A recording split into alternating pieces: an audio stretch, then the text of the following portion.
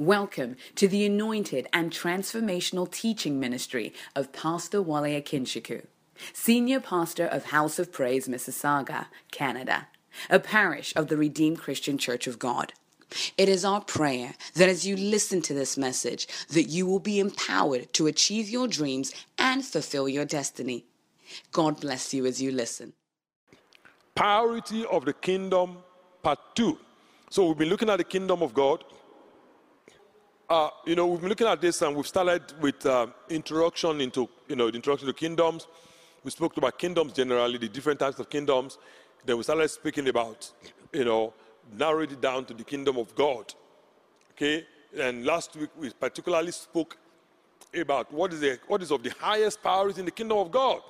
And we looked at that. If you did not join us last week, I will encourage you to do that. So we said last week that the highest priority in the kingdom of God, okay, what is of the highest priority in the kingdom of God is the word of God. And we looked at several scriptures to show that, okay, particularly we look at this story in Luke chapter 10, verse 38 to 42 that Jesus spoke about, okay, and Jesus told us that according to the TPT translation, Jesus said that what is of the highest priority, okay, is what is the most important thing is by choosing to sit at the feet of Jesus Christ. Okay? Choosing to sit at the feet of Jesus Christ. So today, we're going to move forward a little bit from that and continue. The first thing I want to let you know today is that this word of God that we've been speaking about is a living force.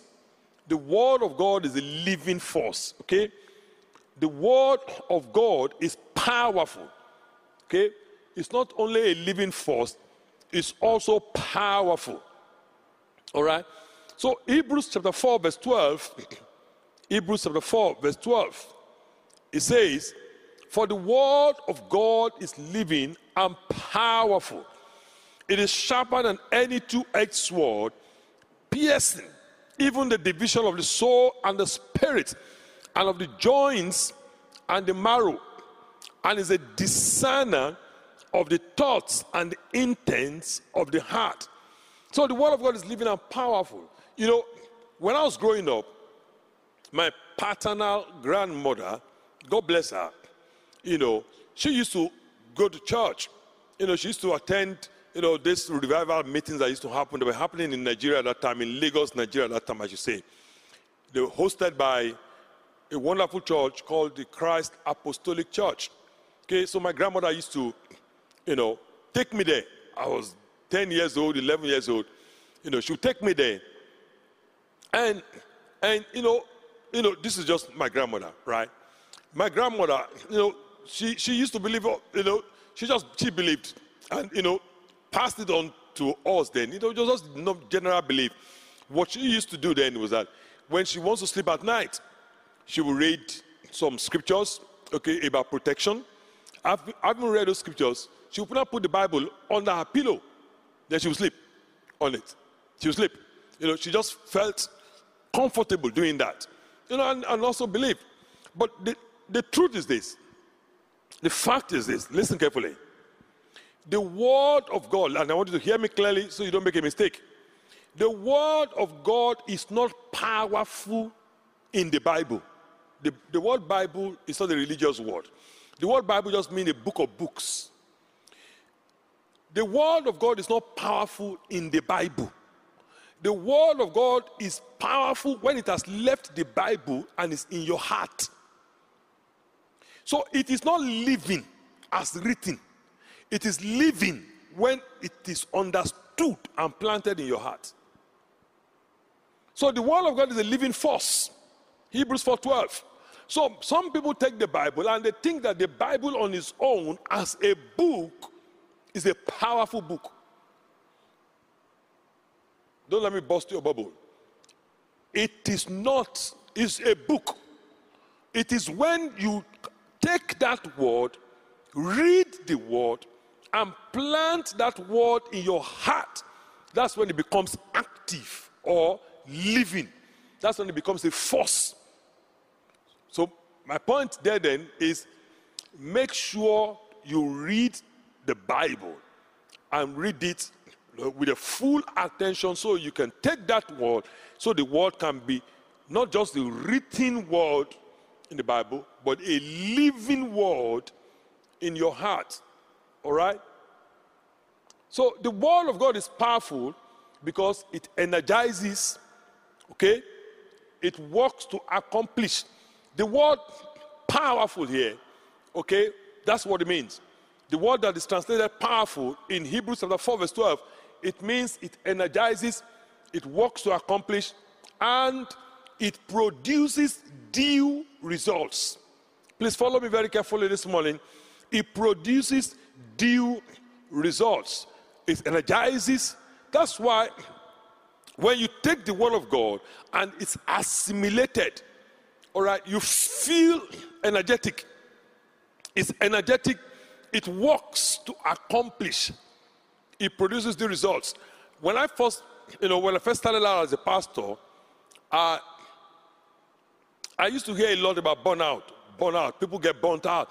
You hear somebody, even pastoring. I remember, in fact, as a matter of fact, the first wedding I ever, one of the first set of weddings, not the first one, but one of the first set of weddings I conducted, which was in 2002, but that was not the first one I conducted. I remember we held it in a church in Toronto, downtown Toronto. That's where the church building we used. The pastor of that church was a wonderful man, gracious man, very gracious to us. So hosted that particular couple, and I went there. I conducted the wedding. This was 2002, just 2 years, a little over 2 years that I'd just been in ministry. Now, I remember after the wedding was packed, and I preached and I spoke, and the whole atmosphere was very charged. After the wedding, the pastor called me, and I was just, thanking him for allowing us to use the building and all of that. Then he said something to me. He said, Pastor, he said, what do you do about your Monday blues? As at that time, the word blues, all it means to me was music. From where I was coming from. When I hear blues, it means, it's type of music that, yeah. So he said Monday blues. I thought myself, blues. I've left that too. I don't want to be dealing with blues anymore. So the man said Monday blues. I didn't understand what he was saying. Then he said, this Monday thing where you get depressed, lethargic, and all of that, what do you do with it? I said, I don't know about it. Because I said, I didn't know what that meant. So the man now opened up and started telling me that he has this Monday blues, that Monday morning he feels so lethargic, he's so depressed, he wants to leave the ministry. Now remember, I was just starting. This man I was in my early 30s, this man would probably be in his late 50s, early 60s. The man told me, he said he's tired, he wants to leave the ministry. It was later on that I found out, and this statistics was about so many years ago now, maybe about 10 years ago. I don't know what the present day statistics is, but 10 years ago, I found out that 1,400 pastors leave their positions in North America every year. 1,400 pastors leave their position every year in North America. And like I said, this statistics was accurate as at about 10 years ago. I don't know what it is right now, but I know I believe it's going to be more. Okay? Because darkness has covered the earth and deep darkness the people. And what happened is that, so when the man said that to me, I started being on the lookout for that. And I realized that what actually helps tremendously, and maybe a pastor is out there watching now, and this is going to be a blessing to you. What actually happens is that when you're emotionally drained, spiritually drained, and physically drained in you giving out, and when we say ministering, you're giving out. In giving out of yourself, like Paul said, I will gladly spend and be spent. The only way you can be replenished after you have been spent is by the word of God. You also, as a pastor, as a leader, as an individual, you have to allow the word of God to do what only the word of God can do. Okay? And you just understand that our own responsibility is to take that word, plant that word in our heart, and allow the word to do the accomplishment, okay, of what to produce the results it was ordained to produce by God. Okay, so today we're going to really look at understanding the power of the word. The power of the word. That's what we really want to understand. So the word of God in the New Testament is compared to four main things in the New Testament. Okay? Four main things in the New Testament. So the word of God is compared to four main things in the New Testament. Okay? The first thing the word of God is compared to is food. Food. Okay? In the New Testament. Okay? Food. And 1 Peter chapter 2 verse 2 says, like newborn babies, this is the New Living Translation, okay? You must crave the pure spiritual milk so that you will grow into a full experience of salvation. Then it goes on to say, cry out for this nourishment. Let me take that again. Like newborn babies, okay? You must crave the pure spiritual milk. You see that milk, food, that you may grow into a full experience of salvation. Cry out for this nourishment. Okay, of course, NKJV says, as newborn babes, desire the sincere milk of the word of God. So, God wants you and I to be fed by his word. So, I want you to note that the word of God is compared to milk in 1 Peter chapter 2 verse 2. But it goes further in Hebrews chapter 5 verse 13 and 14. Hebrews chapter 5 verse 13 and 14. The Bible makes us understand that not only should we have desire the sincere milk of the word of God, but also it says in Hebrews chapter 5 verse 13 and 14, someone who lives on milk is still an infant and doesn't know how to do what is right.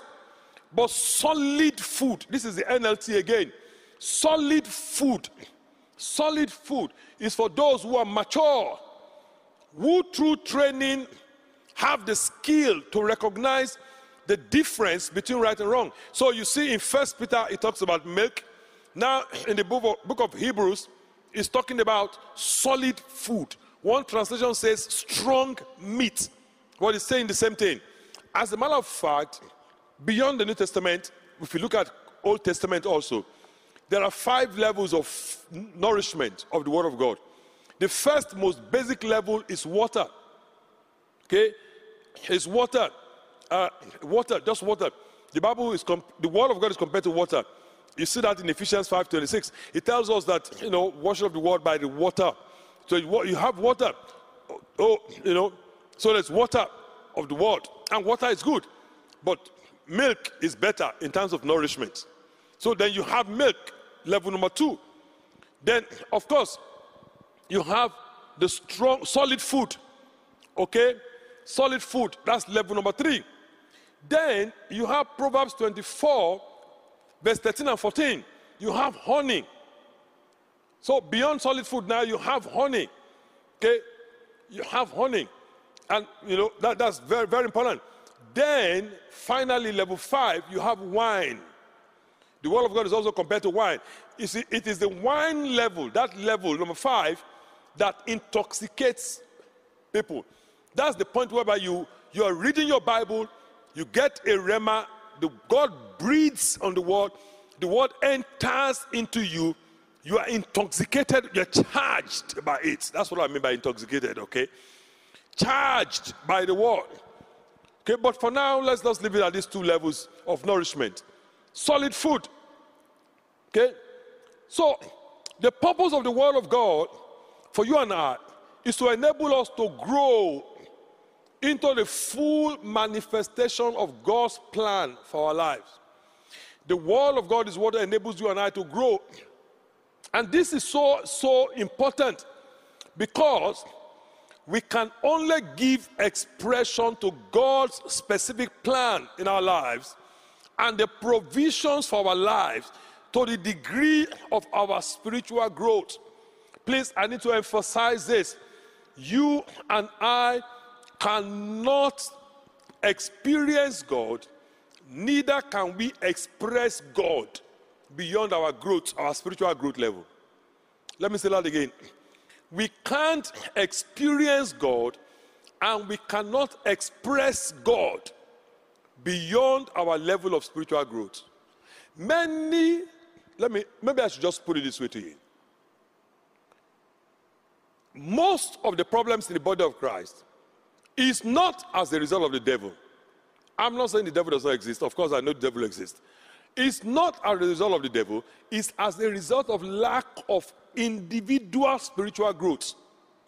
When the body of Christ today, at least in North America, I can say authoritatively, is full of a lot of infants. People are just not growing. Some people are expecting the spiritual growth to be automatic. Some are expecting, God to just automatically perform a miracle for them to grow. But God has chosen not to do it that way. You and I must take individual responsibility for our spiritual growth. You find people in the body of Christ that have been Christians for 20 years. 20 years, that's a long time. 10 years, 20 years. They are still behaving as infants. They are still drinking milk of the world. They still don't have what is called the operational knowledge of the Word of God. Not just knowledge of the Word of God, quoting it like a parrot. I can quote it. But what is called the operational knowledge. Operational knowledge of the Word of God. Okay, so this is very important. Why is this important? Acts chapter 20, verse 32. Let's look at what it says. Okay? It tells you and I, Galatians chapter 4, verse 1 to 2 says the same thing. Acts 4, 20, 32. Let me just quote it. What it says in the NKJV is, it says, I commend you unto God and to the word of his grace, which is able to build you up and give you an inheritance among those who have been sanctified. Sanctified to be those who are separated from the world and separated to God. But they still cannot have their inheritance. So can you imagine that? When I was growing up as a Christian, erroneously, and I say that authoritatively because it's based on scripture, erroneously, they told us that you don't worry about anything, all you need to just live a holy life and everything will be fine. People say statements that are true but incomplete. And the true statements that are incomplete are the most dangerous ones. It's true that we have to live a holy life, for he says, be holy for I am holy. We have to live a life of holiness, okay? But just being sanctified alone does not mean you will experience God and express God. The word of God is important. This is what the word of God says. Acts chapter 20, verse 32. I commend you unto God and to the word of his grace, which is able to build you up and then give you an inheritance among the select group that are already sanctified. So that you are sanctified, you now need this word that will build you up and give you an inheritance. Let me say it to you this way. There is a lot that is waiting for you to possess, but it's waiting for your growth. It's waiting for you to be built up. And one of the things that the Word of God does for us, one of the reasons why it's so important, is that it is the only avenue, let me express this to you, the only avenue through which and by which we grow. Let me say this to you. Hear me clearly. Hear me, please. I don't want you to get me wrong. Fasting does not lead to spiritual growth. Hear me clearly, so you don't get me wrong. Okay?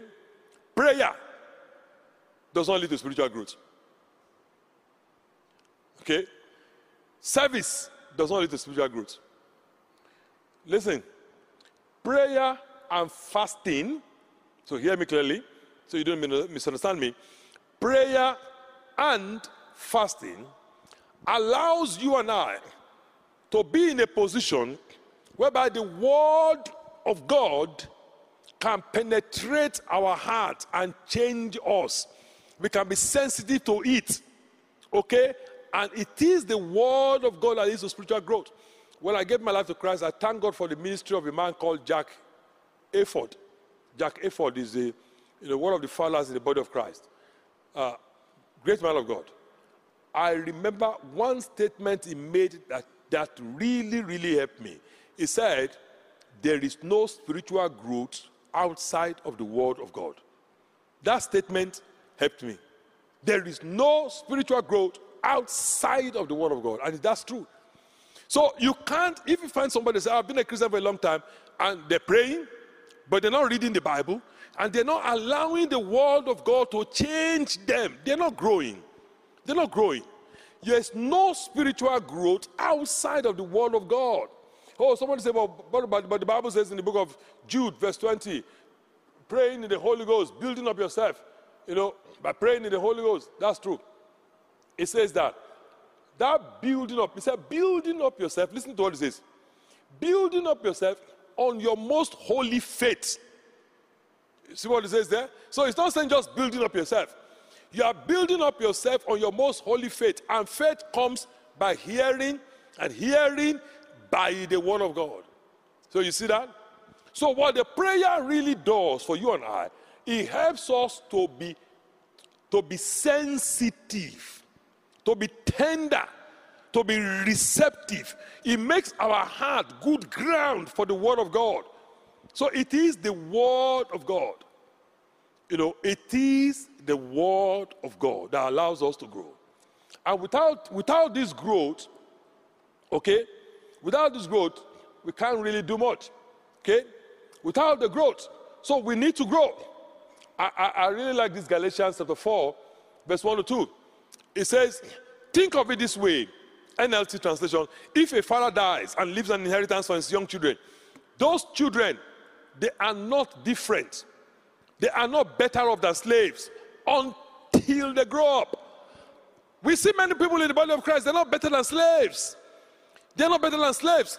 And in this case now, it's not talking about physical slavery, although we know that human trafficking and all of that is still going on. Here now is talking about standard of living. We see Christians that are as poor as unbelievers, as sick as unbelievers, as depressed as unbelievers. And all of this, the Bible says, is because we are not growing up. Grown up. It says until they grow up. So it means that it is when you and I grow up that we shake off the yoke of slavery. When we grow up, we say to ourselves, 1 Corinthians 7 verse 23, you are bought with a price. Do not become slaves of men. It's when you and I grow up that we have the capacity to say to the slave master, no, taskmaster, no. We can now say to sickness, we can say to poverty, we can say to shame, we can say to all those negative things, no more. When we grow up, and verse 2 says, there is a time upset by the Father. In other words, this is not talking about time as in chronos, as in a specific date. It's talking about a particular level. You and I need to grow up to a particular stage for us to be able to handle those things. All right. Number 2, the Word of God is compared to a seed in the New Testament. So the Word of God is powerful because it's compared to food. Number 2, it is also compared to a seed. Seed. In the book of Luke, chapter 8, verse 11, Luke chapter 8, verse 11, Jesus says, the parable is this, the seed is the Word of God. Now, what I want you to notice in this sentence is, Jesus said, the seed. It didn't say a seed. It didn't say the Word of God is a seed. It didn't say that. It said the seed. And that carries a lot of implication. What it means is this. It is the main seed. The Word of God is the main seed that makes every other seed to work. Okay? It is the main seed that makes every other seed count. The Word of God is the seed that makes every other seed count. So every other good thing you're doing, you're sowing into the Spirit. Okay? And we're going to see that now in Galatians 6, verse 7 to 8. Okay? It says, don't be deceived. God is not mocked. Whatever a man sows, so the same he will reap. Verse 8 says, he who sows to his flesh will of the flesh reap corruption. He who sows to the Spirit will of the Spirit reap everlasting life. when I was a younger Christian, this scripture used to bring a lot of fear to me. A lot of fear. But actually, now, with a lot that God has helped me to grow, this scripture, there's no other scripture that comforts me, okay, when I'm dealing with human beings, particularly these people called Pentecostals, charismatics, than this scripture. He said, don't be deceived. God is not mocked. Wherever a man sows, that's what he will reap. He who sows to his flesh will of the flesh reap corruption. He who sows to the Spirit will of the Spirit reap everlasting life. Look at it in the TPT. The harvest you reap is revealing the seed you planted. Isn't that amazing?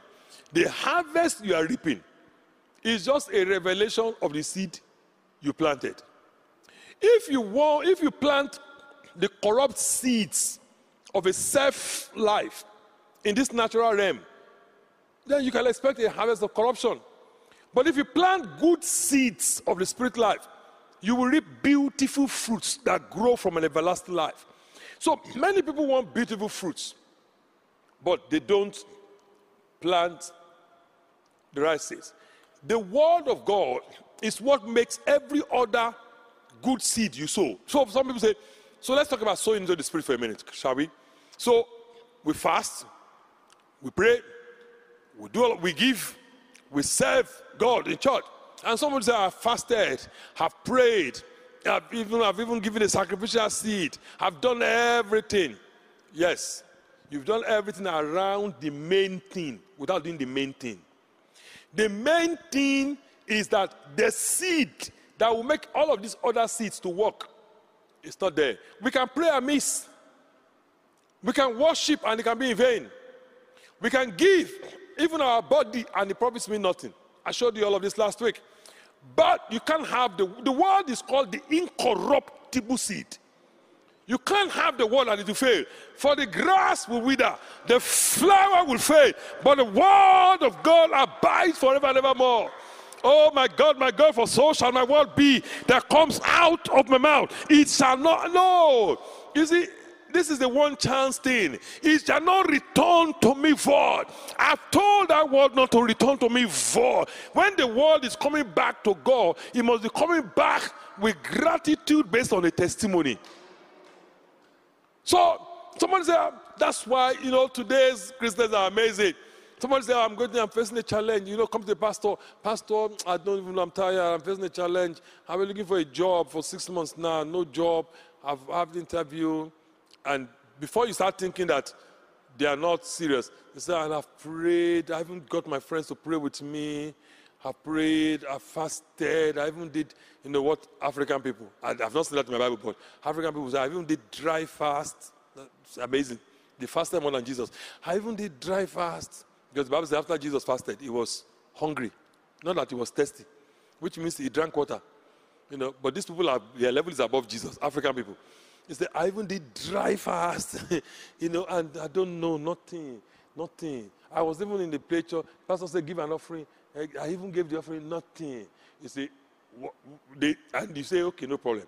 God is faithful. I don't want you to, I know you can be weary, but, we got to give it another push. But in the meantime, here are some 2-3 books. And it's amazing. God has helped us in this ministry. When we recommend those books to you like that, you come to us, we give you the books free. Free. We don't tell you to go and buy it. We just give you the books free. Here are some 3-4 books. Thank God for my wife, Topsy. She will give you the books. Kenneth E. again. She's the authority of the believer. But the book is actually believer's authority. But anyway, it doesn't matter.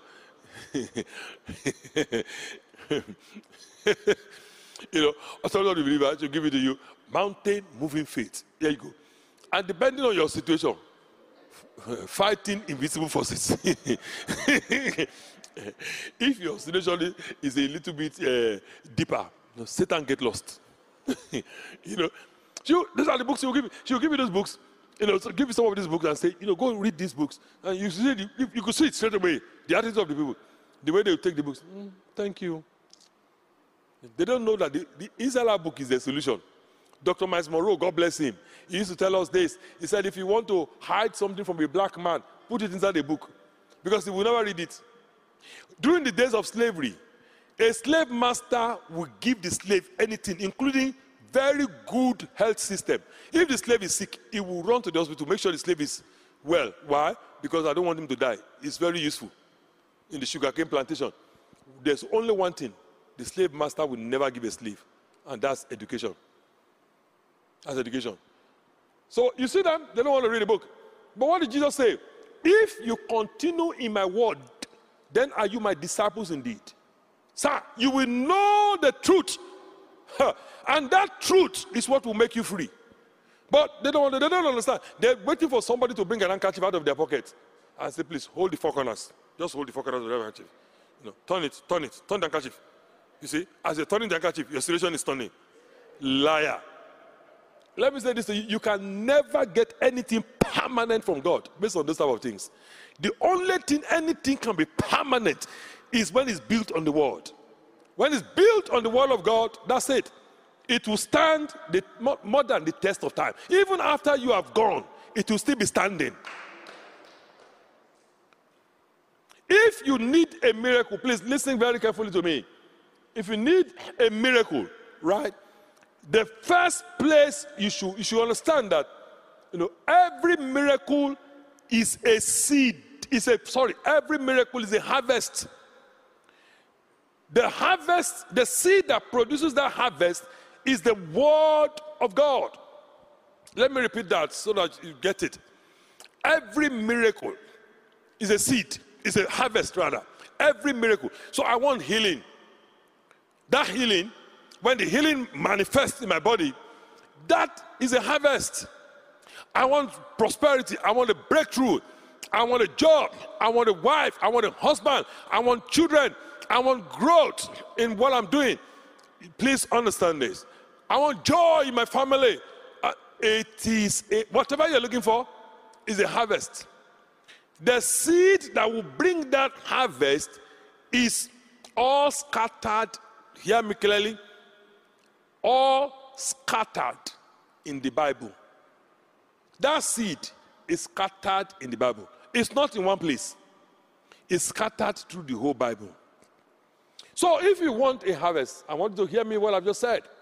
If you want a harvest, for example, let's start with healing. Maybe we'll use a second example. You want a harvest of healing, a miracle of healing. Note that what you're looking for is a harvest, right? All right. The seed that will produce the harvest of healing is scattered all over the Bible. It is not in one place. The Bible is not written like a normal book, whereby if you want to study chemistry, you open to chapter 5. You go in chemistry, acid, bases, and salt is in chapter 5. In physics books, electricity, chapter 12. Advanced physics, Nelson and Parker, that's the name of the book that I read. Electrostatics, you see it, chapter 3. You go and open it. You start learning some strange things. Van der Graaf generator, God have mercy on Van der Graaf. You see all of that written there. Anytime you want to go back to it, you go to chapter 3. The Bible is not written that way. That's when people get confused. So let me tell you what to do. So because the seed is scattered around the Bible, that is why the best place, hear me clearly now, the best way to gather the seed that is scattered in the Bible is to do a topical study.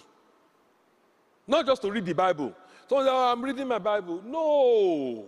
You read your Bible to feed yourself. That's food. To gather the seed, you need a topical study. I hope you understand what I've just said. So, if I take my Bible, and I have my devotional plan, and I read, maybe I'm reading 3 chapters a day, 5 chapters a day, whatever chapters you're reading a day, like we did the 90-day challenge of the New Testament, what that is doing for us mostly is to feed us, to build us up, to give us an inheritance. So that's the first part I just shared. But when I now need financial breakthrough, I have to go do a topical study. But you can't do a topical study to feed yourself. Okay? A topical study is to gather seed. you need for the harvest of the topic you're looking for. Okay? So you now go through the Bible. And today now it's easier because we have BibleGateway.com. So you can easily tell the internet, to give it to you. In the earlier days when we used to have big books, you have to go through all manners of concordances to pull it out. Right now you don't need all of that. You just pull everything out from BibleGateway.com. So you have to type in there, healing, heal, sickness, disease, all of that. You pull everything out. Maybe 200, 300 verses of scripture might come out. Print it out. If you're somebody that, you're so electronic, bookmark it. Go through them one by one. It takes, well, that's a lot. Yeah, it's a lot. It's a lot. It's not just for pastors. Jesus said to his disciples, if you continue in my word, he didn't say to the pastors, disciples, even if the pastor will not do that, the pastor will never get the harvest of what he's looking for. God is no respecter of person. You do a topical study. It is in the process of the topical study that God, the Holy Spirit, will take the relevant seed and through you praying, and if you're now fasting, all the better, and plant it in your heart. Plant it in your heart. Please, I want to make a statement right now. I want to look at this statement I'm about to make in context. Okay? This is in context. Don't look at this statement. Don't take it out of context. Okay? I say this statement I'm about to make to the glory of God. And I know it's going to puncture some people's religion, but it's a fact. And I want to help some pastors out there. Let me say this to you. As a pastor, ordination of the pastor does not grow the church. I want to say it again. Ordination of the pastor does not grow the church. The name of the denomination does not grow the church. Because these are all things that we were told when we started out. That automatically, congratulations, you have been ordained now, congratulations. Today is exactly 19 years I was ordained as a pastor. I started out before I was ordained. 2 years I pastored before I was ordained. The church grew to 165 people from the living room. I was ordained as a pastor on the 20th of June, 2002 in Chicago. I started out in April of year 2000 as a pastor. And the church grew from a living room of 7 people to 165 people. There are people today that they've been ordained 3 times. Church is still not 165 people in North America. Ordination does not grow a church. Name of denomination does not grow a church. Let me tell you what grows a church. What grows a church is the seed of church growth, found, gathered, that have been scattered in the Bible. When you gather it and you plant it in your heart, then it shall accomplish that for which it is sent. That's how it happens. That's how it happens. If you can't find your congregation on the pages of the Bible, you can never see them in the space of the church. You have to find them in the Bible. When you find them there, you rise up from that study and you say to yourself, it's done. I've seen it. The Bible says, Proverbs 24 verse 13, it said, my son, eat honey for which is good, and the honeycomb which is sweet to your taste. So shall the knowledge of wisdom be to your soul. Look at what it now says. If you have found it. Many people are saying, I know my extradition will not be cut off. It has already been cut off because you did not find anything. If you have found it. So you must, somebody say, how long do I do the topic until you find it? There's no how long. You find it. You have to find it. It pleased God. And let me help some pastors that are watching practically. It pleased God to help me. Some years ago, God told me I should do a study of the book of Mark. I was wondering, book of Mark, the church is about to grow. Do a study. I'm sharing this with you, a personal story. Part of how House of Praise grew and broke through silent barriers was that study. The book of Mark. In fact, because I'm a little bit of a dramatic person, I went to buy different colors of pen. I remember. I started writing everything down from the book of Mark. And one of his first scriptures that struck me was Mark chapter 3 verse 21. I can never forget. Mark 3:21. The Bible says that they came to Jesus and his family came to him to take him away. Why? They said he is out of his mind. Now you say, what does this scripture has to do with church growth? They said Jesus is out of his mind. And from this scripture, the Holy Spirit planted something in my heart. And he said, if you don't think outside of the box, until people think you're out of your mind, you can't be outstanding. So I realized immediately, I can't do things the way it used to be done. And it told me from this verse, when you start doing things outside of the box, but it's scriptural, people that are your family now does not have to be your siblings. It could be family in church, family in the denomination, family of Pentecostal Christians around you. They want to take you and put you back in the box because it's challenging the status quo. So God said, if you're going to have a standing result, you're going to be out of your mind. I saw some things in this book of Mark. 16 chapters only. It took me about 3 months to really absorb it. I will wake up in the morning and I will drive to church. Every day, I'm telling you a true life story. When I get to church, I don't go to my office. I get to my office before I get to the sanctuary in our previous building. I don't go to my office.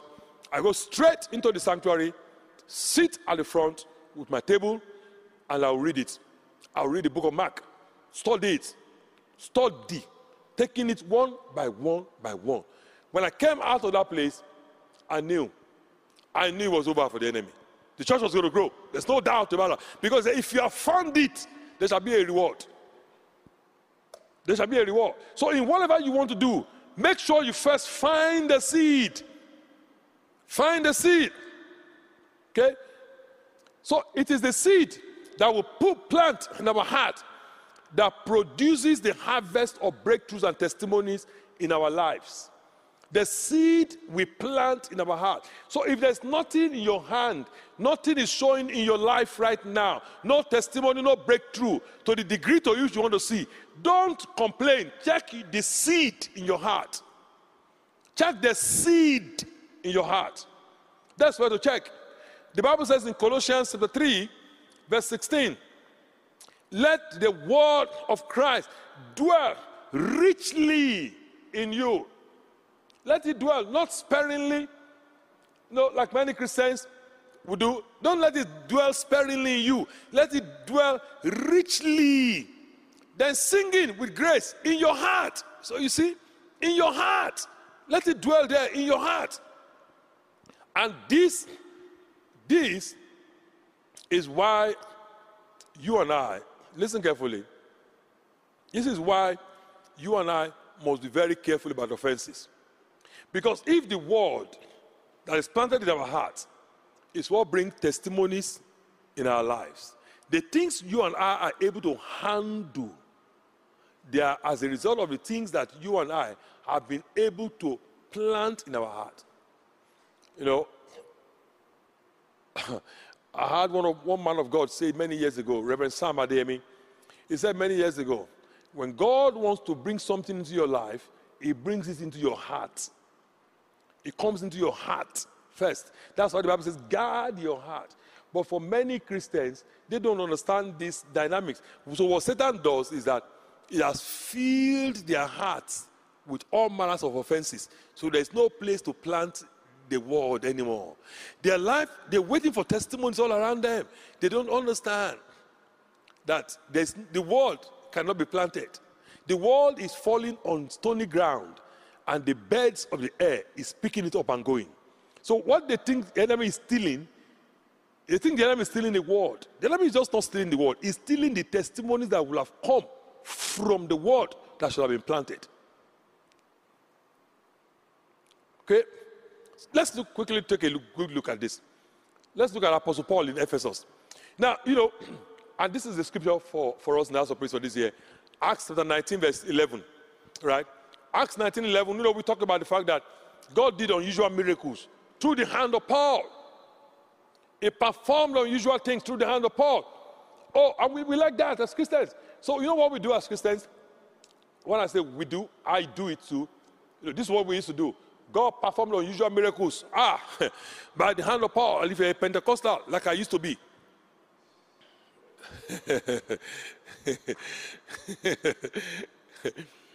A Pentecostal, what do we do this scripture?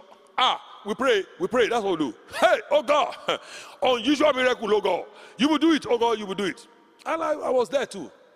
Until God started showing me that before you start disturbing yourself, you are not going to get the unusual miracles that Paul did until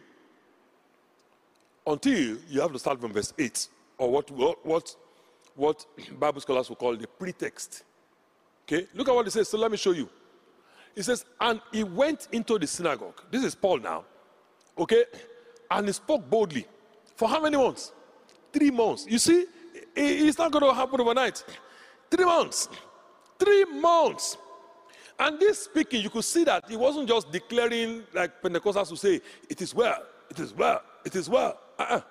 He was reasoning with them.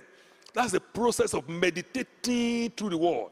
Reasoning and persuading them concerning the things of the kingdom of God. How many people can really wait for 3 months to plant the word? People today want just, microwave thing. They don't want to wait for 3 months. They're waiting for the word. They just want something to just happen. He said 3 months. He was doing that.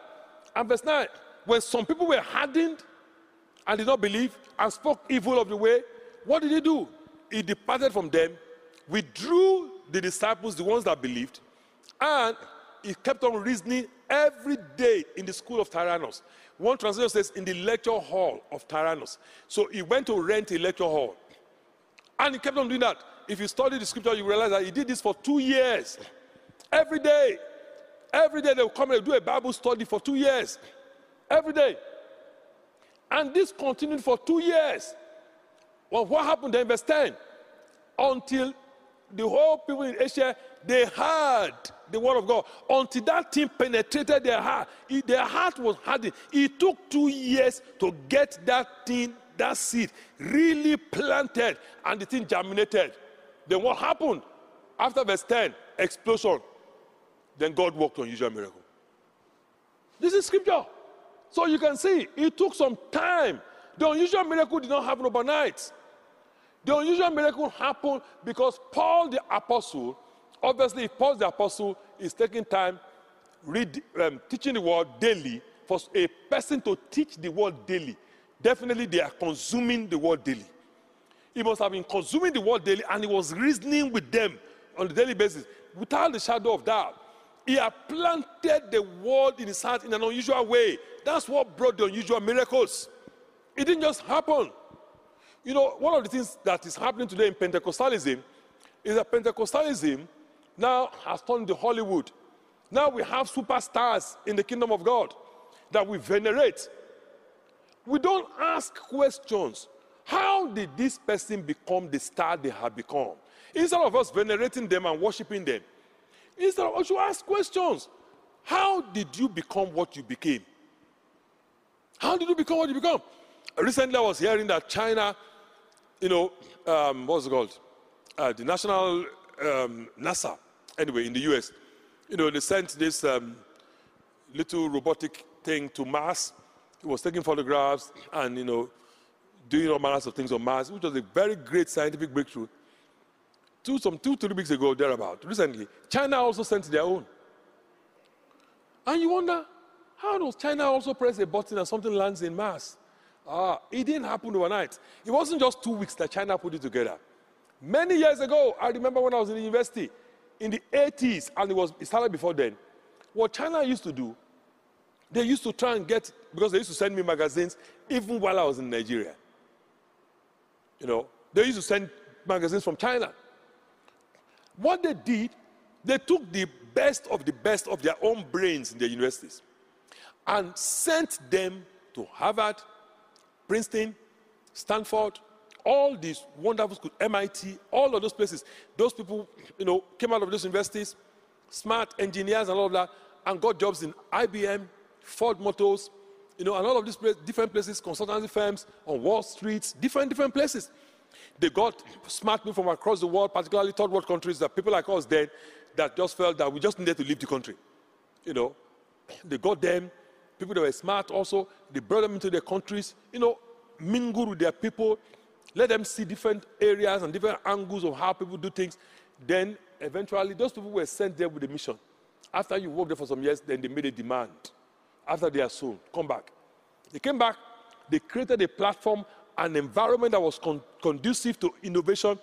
And then they created a system to support that. Then they unleashed them.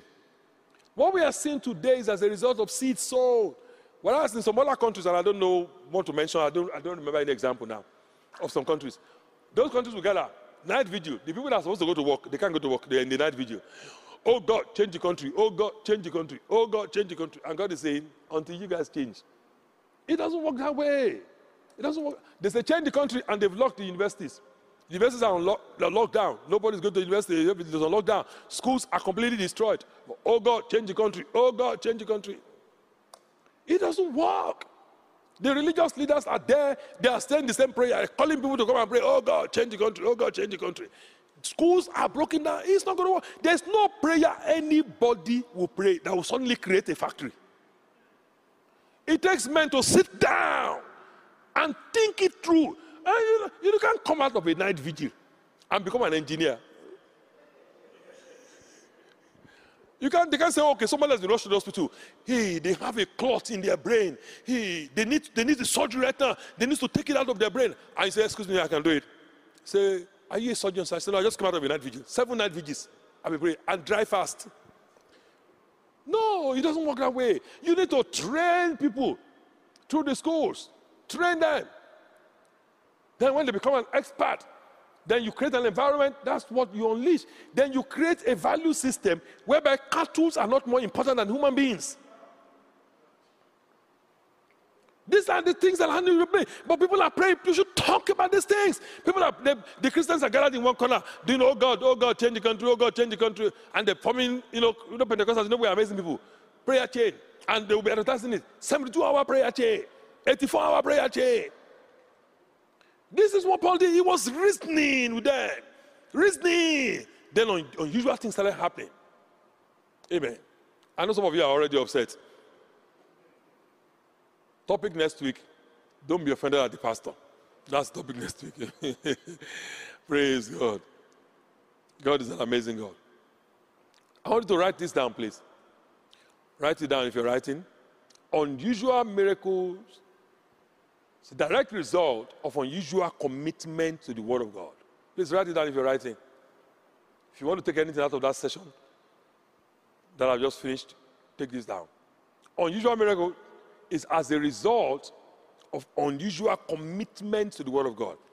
I used to share my testimony that when I first gave my life to Christ, working in Burger King in London, I used to read my Bible for a minimum 5 hours every day. And that commitment lifted me from abject poverty, potential shame and reproach, and all manners of things, lifted me to where. And until I heard the testimony of a man that said when he gave his life to Christ, he read the Bible 16 hours every day. I saw the result in the life of the man. So I said, I'm going to dig deeper. God is no respecter of persons. Instead of me venerating the man and worshiping the man, I want to hear his testimony. And it took me about 3 months to find it out. The man read the Bible 16 hours every day for 3 years. This man is a dropout from the university. I went to the university there. And this man today, he owns the university. He runs the university. He has a ministry that has a global footprint. I'm not saying go and drop out of university. I'm just telling you the power of the Word of God. Obviously, if he had finished university, he would have gone further. But the power in the Word, unusual miracle, is a direct result of unusual commitment to the Word of God. Let's try to see if we can move forward a little bit more. What else is the Word of God compared to? The Word of God is food. The Word of God is a seed. But the Word of God is also a sword. A sword. And it's very important at this point to note that there is active warfare going on right now around you. Well, whether you believe it or not, it's real. It's all in the New Testament. So this is not Afrocentric religion. It's not some funny things. This is right there in Scripture. And I'm going to show you a few of scriptures in a few minutes, just one or two, just for you to know, in the New Testament, okay? And this battle, please listen. Listen to what I'm about to say. This battle is not for your job. Somebody say, well, the devil is fighting me concerning my job, and that's why I don't have a job. This battle is not against your marriage. Somebody say, well, the devil is fighting me for my marriage. Some say, oh, the devil is just fighting me for my health. I don't know why the devil is fighting me for my finances. Listen carefully to the next statement you're about to see. The battle is for your destiny. It is true the enemy is attacking your marriage, perhaps attacking your health, perhaps attacking your immigration papers or stay, perhaps attacking your finances, attacking you, getting a job and all. It is true. But that's not what the enemy wants. What the enemy is really fighting for is your destiny.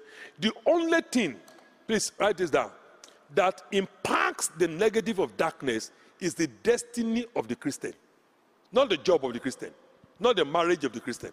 Not all of those things. What impacts Satan is that you fulfill your destiny.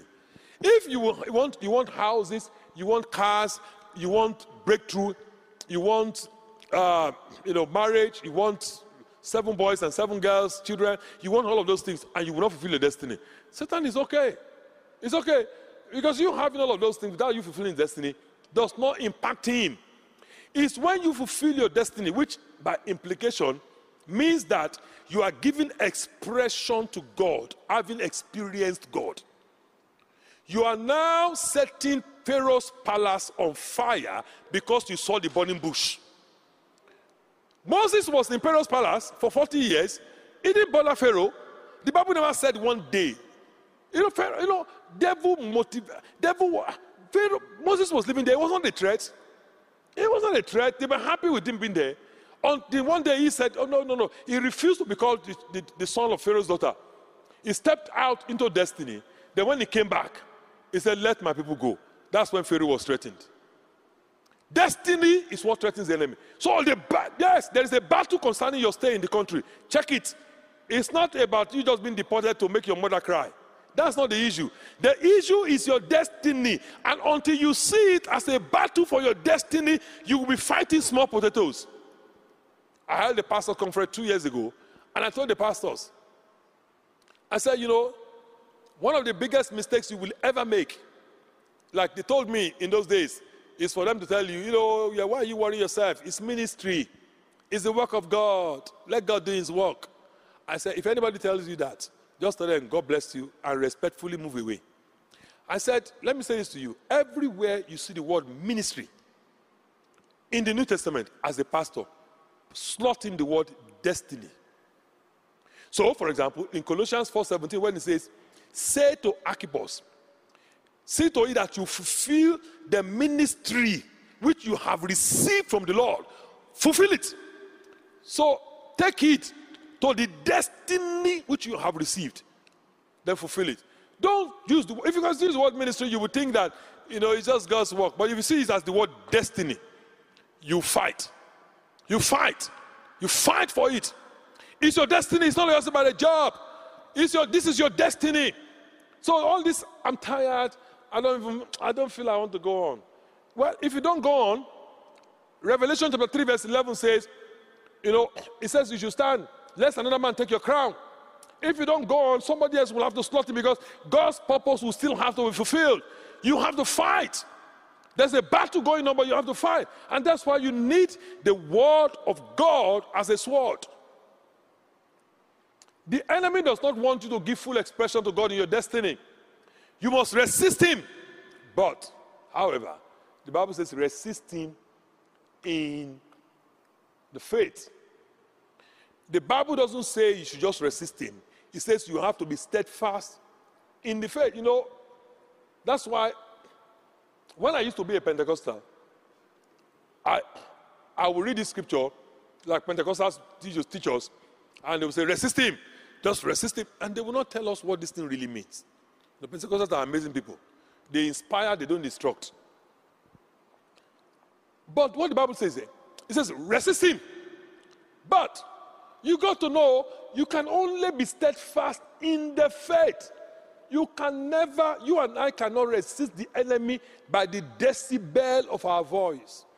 We can't resist him by our determination. Listen. Fasting can never resist the devil. Prayer doesn't resist the devil.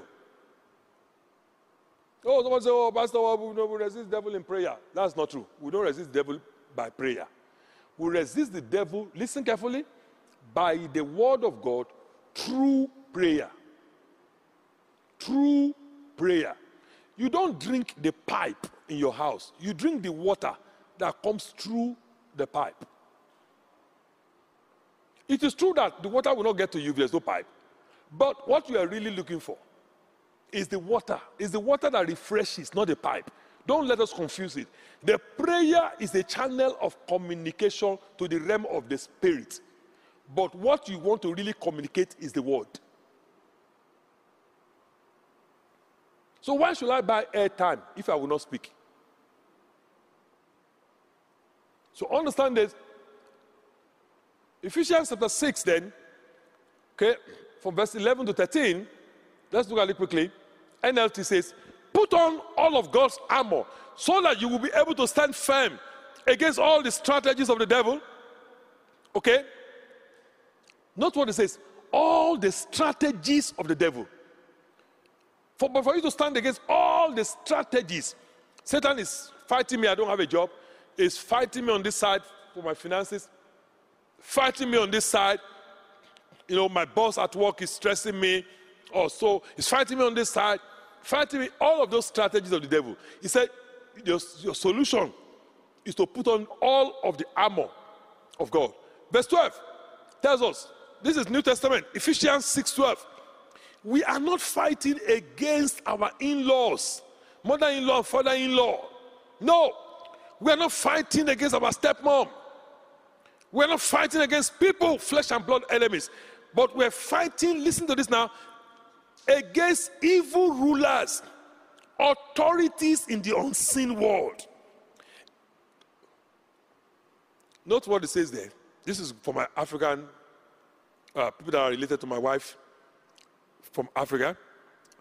You are fighting these authorities in the unseen world, not in the African village. So somebody said, well, I know that I had a dream. In the dream I had, I saw this woman. She's like my distant aunt. She lives in the village. No. You have the people, the forces you are fighting. That might be an agent. But the forces you are really fighting, if you finish the agent, if you fire a real estate agent that is looking for a house, you find we have real estate agents everywhere. Everywhere, real estate agents. Another real estate agent will jump on the case and say, I will find you a house. So another demon will always be there. Find another agent that they will use. But if you deal with them in the unseen world, not in the remote village, against mighty powers in the dark world,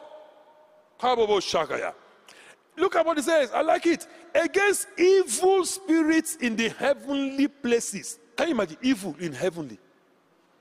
Evil spirits in the heavenly places. So what am I supposed to do, Lord? All these things. Verse 13. Thank you, for Jesus, for saying this. You know, verse 13 says, therefore, put on. What am I supposed to do? You will need it. Every piece of God's armor. So you will be able to resist the enemy. Look at this now. In the time of evil. NKJV says in the evil day. And that one comes to everybody. Because this letter is being written to the church. And it says there's something called in the evil day. There's a time that comes when you face onslaught of the devil. What will you do? What will you do when the enemy suddenly attacks? When Moab, Mount Seir, and all of these forces suddenly come. Your finances, your health, your marriage, everything is attacked. All of a sudden within the space of 3 weeks. What do? He said, therefore put on every piece of God's armor. So you'll be able to resist the enemy in the time of evil. Then after the battle, come on now, you will still be standing firm. You will stand firm in the name of Jesus Christ. So, all of God's armor is required to resist and defeat the enemy in the time of evil. However, of all the armor listed in the book of Ephesians, the only offensive weapon is the sword of the Spirit. So if you don't have that sword, you will only be playing defense. You'll be running helter-skelter. So if you find yourself running from pillar to post, running helter-skelter, today we see that, today, some people today now, as of this morning now, they've been to 3 churches. They've been to 3 churches, 2 in Africa, 1 in Caribbean island, and this is the 4th church they're going to now. They're running helter-skelter because they don't have an offensive weapon. Oh, verse 14, Ephesians chapter 6, let's continue. Stand therefore, having gathered your waist with truth, put on the breastplate of righteousness. Come on now, verse 15. Shod your feet with the preparation of the gospel of peace. I'm liking it now. Pay attention to verse 16. Watch this now. Above all, it says, take the shield of faith. And look at what it says. Please believe the scripture, don't believe your experience. Take the shield of faith by which you will quench, come on now, all the fiery darts of the wicked one. Nothing can penetrate the shield of faith. You will quench it. Don't believe your experience, believe the scripture. It says all the fiery darts, you will quench it. Verse 16. But, sir, you said I should take all the armor. Then verse 17 says, take the helmet of salvation. That's the one that will help you so that you don't, in the circumstances, now become depressed or say, I want to commit suicide. Your mind can still be intact. It says, and, please, the sword of the Spirit, which is the word of God. People don't have this sword. They don't have the sword.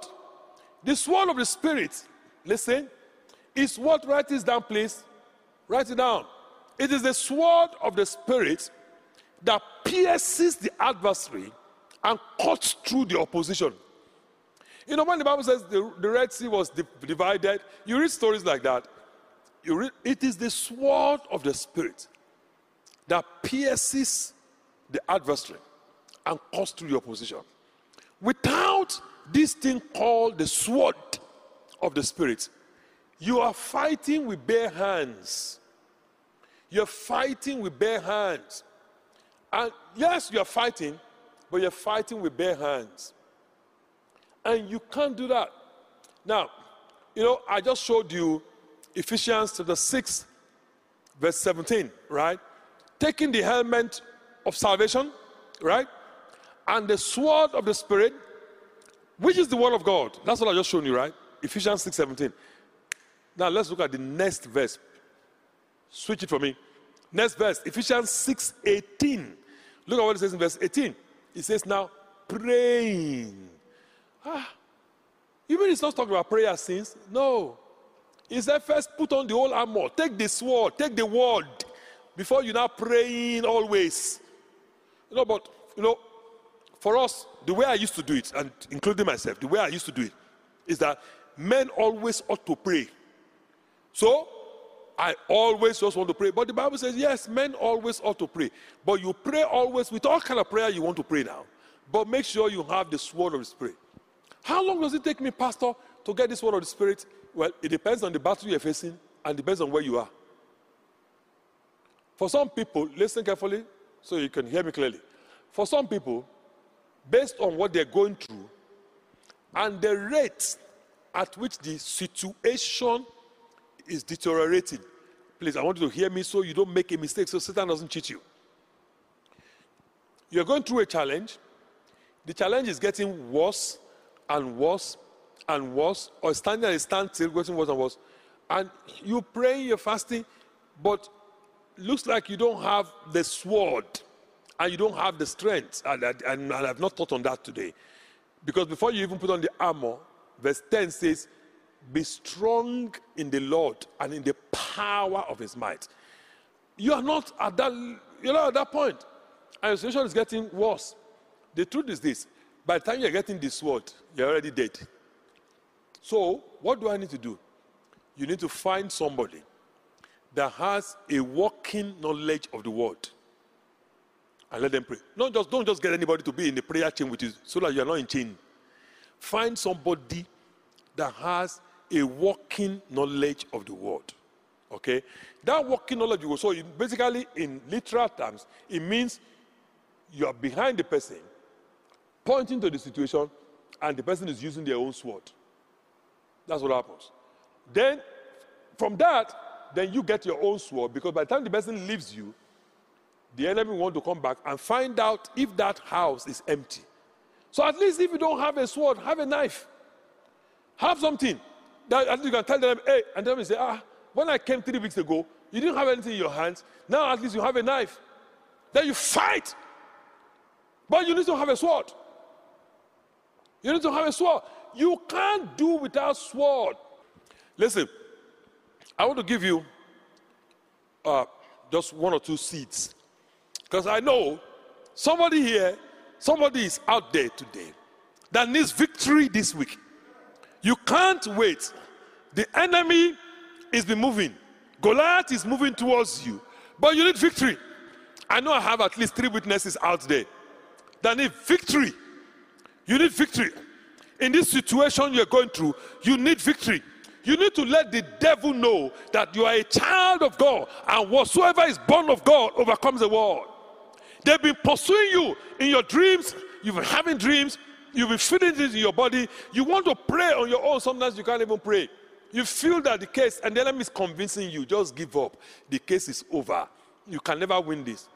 It's time for you to rise up this afternoon and say, no, I have a sword in my hand now. Where's the devil? Let's quickly look at, let's start with NKJV. Psalm 89. Psalm 89. Let's look at verse 22, NKJV. So, let's start from verse 20, because so that I can put it a bit in context. I have found my servant David. Thank you, Lord. I found my servant David with my holy oil, Kabush Nepale Antusia. I've anointed him, La Kokoma Letelia, with whom my hand, the purposes of God, shall be established. My arm shall strengthen him. Give it to me, please, verse 22.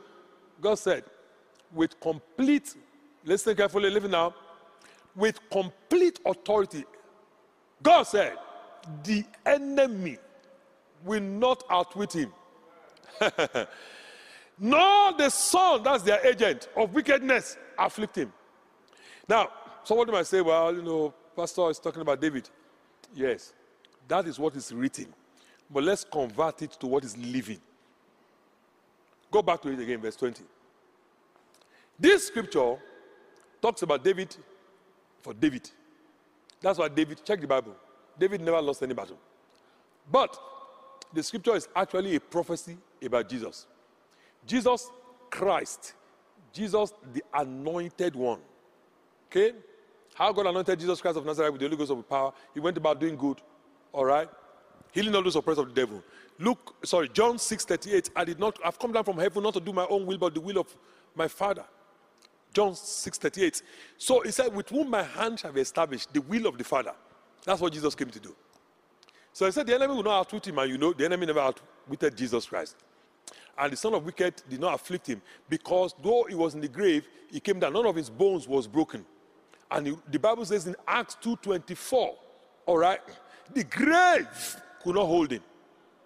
Now listen very carefully. Somebody say, I thank God for David, Pastor, and I thank God for Jesus. The good news is this.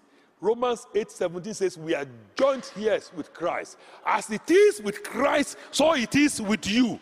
So you are a joint heir with Christ. We were crucified with Christ. No, let me start from the very beginning. For I died with Christ. I was buried with Christ. I was crucified with Christ. Galatians 2:20.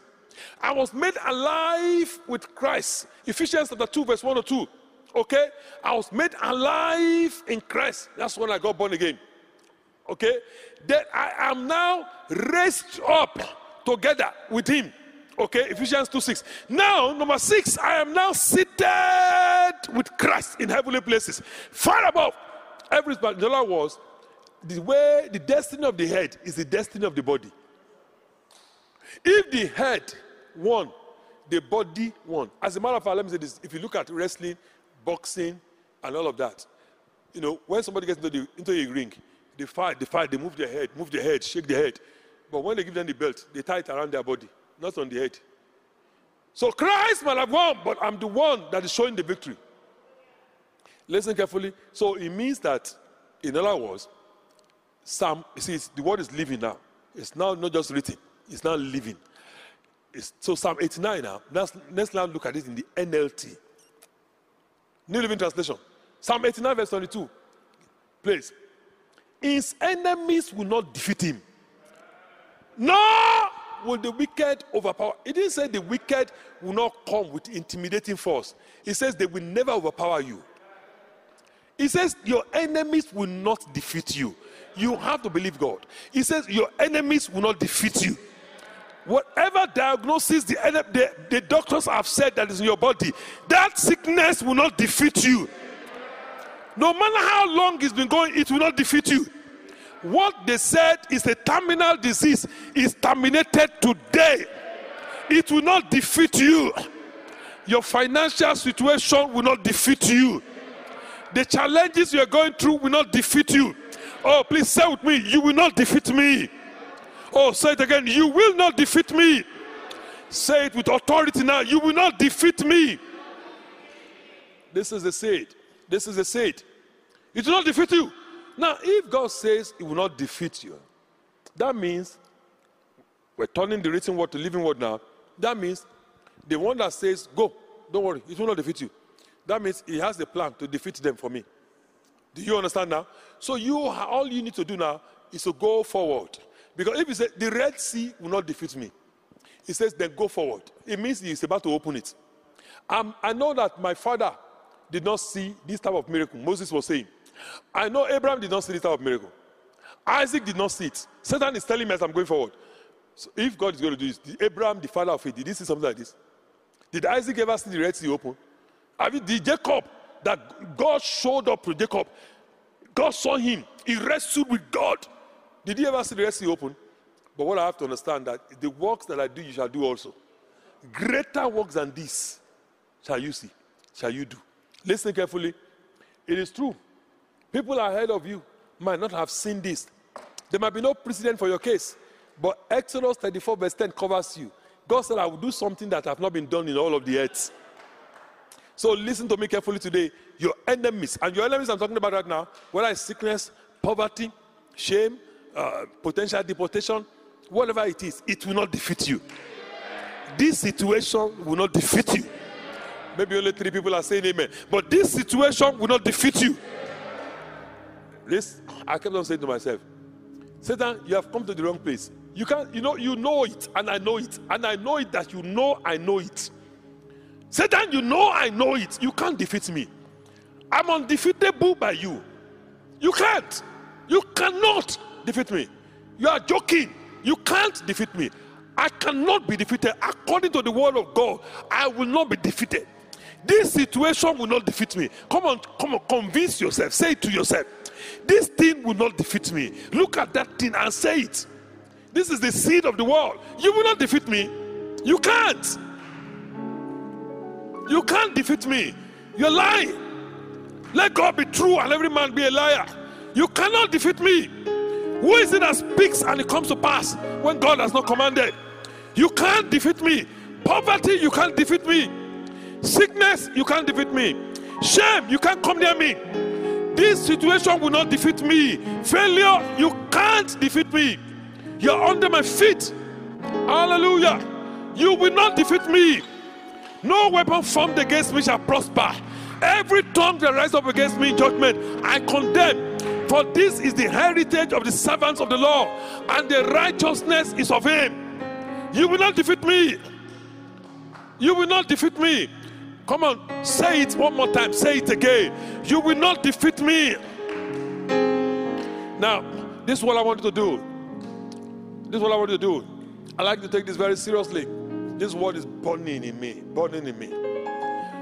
I want you, in your personal way, to say the name of the situation. Call it and tell it, you will not defeat me. You know, Judas sat on the same table with Jesus, having gone the night before to go and plan with chief priest about to betray Jesus. And as I read the scripture, it was almost like I was transplanted in that room. And I said to myself, when Judas entered that room, he felt he had power. He felt very powerful. All these people, they don't know what's going to happen tomorrow. I'm going to do something to this Jesus and it'll be over. He felt very powerful. He didn't know that prophecy says he cannot be defeated. So, Jesus said, tomorrow, all of you that are sitting on this table with me will, he said, this night will betray me. And everybody said, see me, see me, see me. Jesus said, what about me? Jesus said, you have said it. And the Bible said he went out and it was dark. He was the one that hanged himself. He actually died before Jesus died. He hung himself. And the Bible now tells us in Acts 2:24 that while Jesus laid down in the grave, the Bible says it was impossible for the grave to hold him. Listen, I want to let you understand. Poverty cannot hold you down. That letter they wrote to you, it will not hold down your destiny. That diagnosis they said they have seen, it will not hold you down. That news you had that you are getting depressed about, that news will not hold you down. That negative situation will not hold you down. You are a child of God, it will not hold you down. This is the end of the message. We are sure that you have been blessed. For more information, please visit our website at www.houseofpraise.ca. God bless you.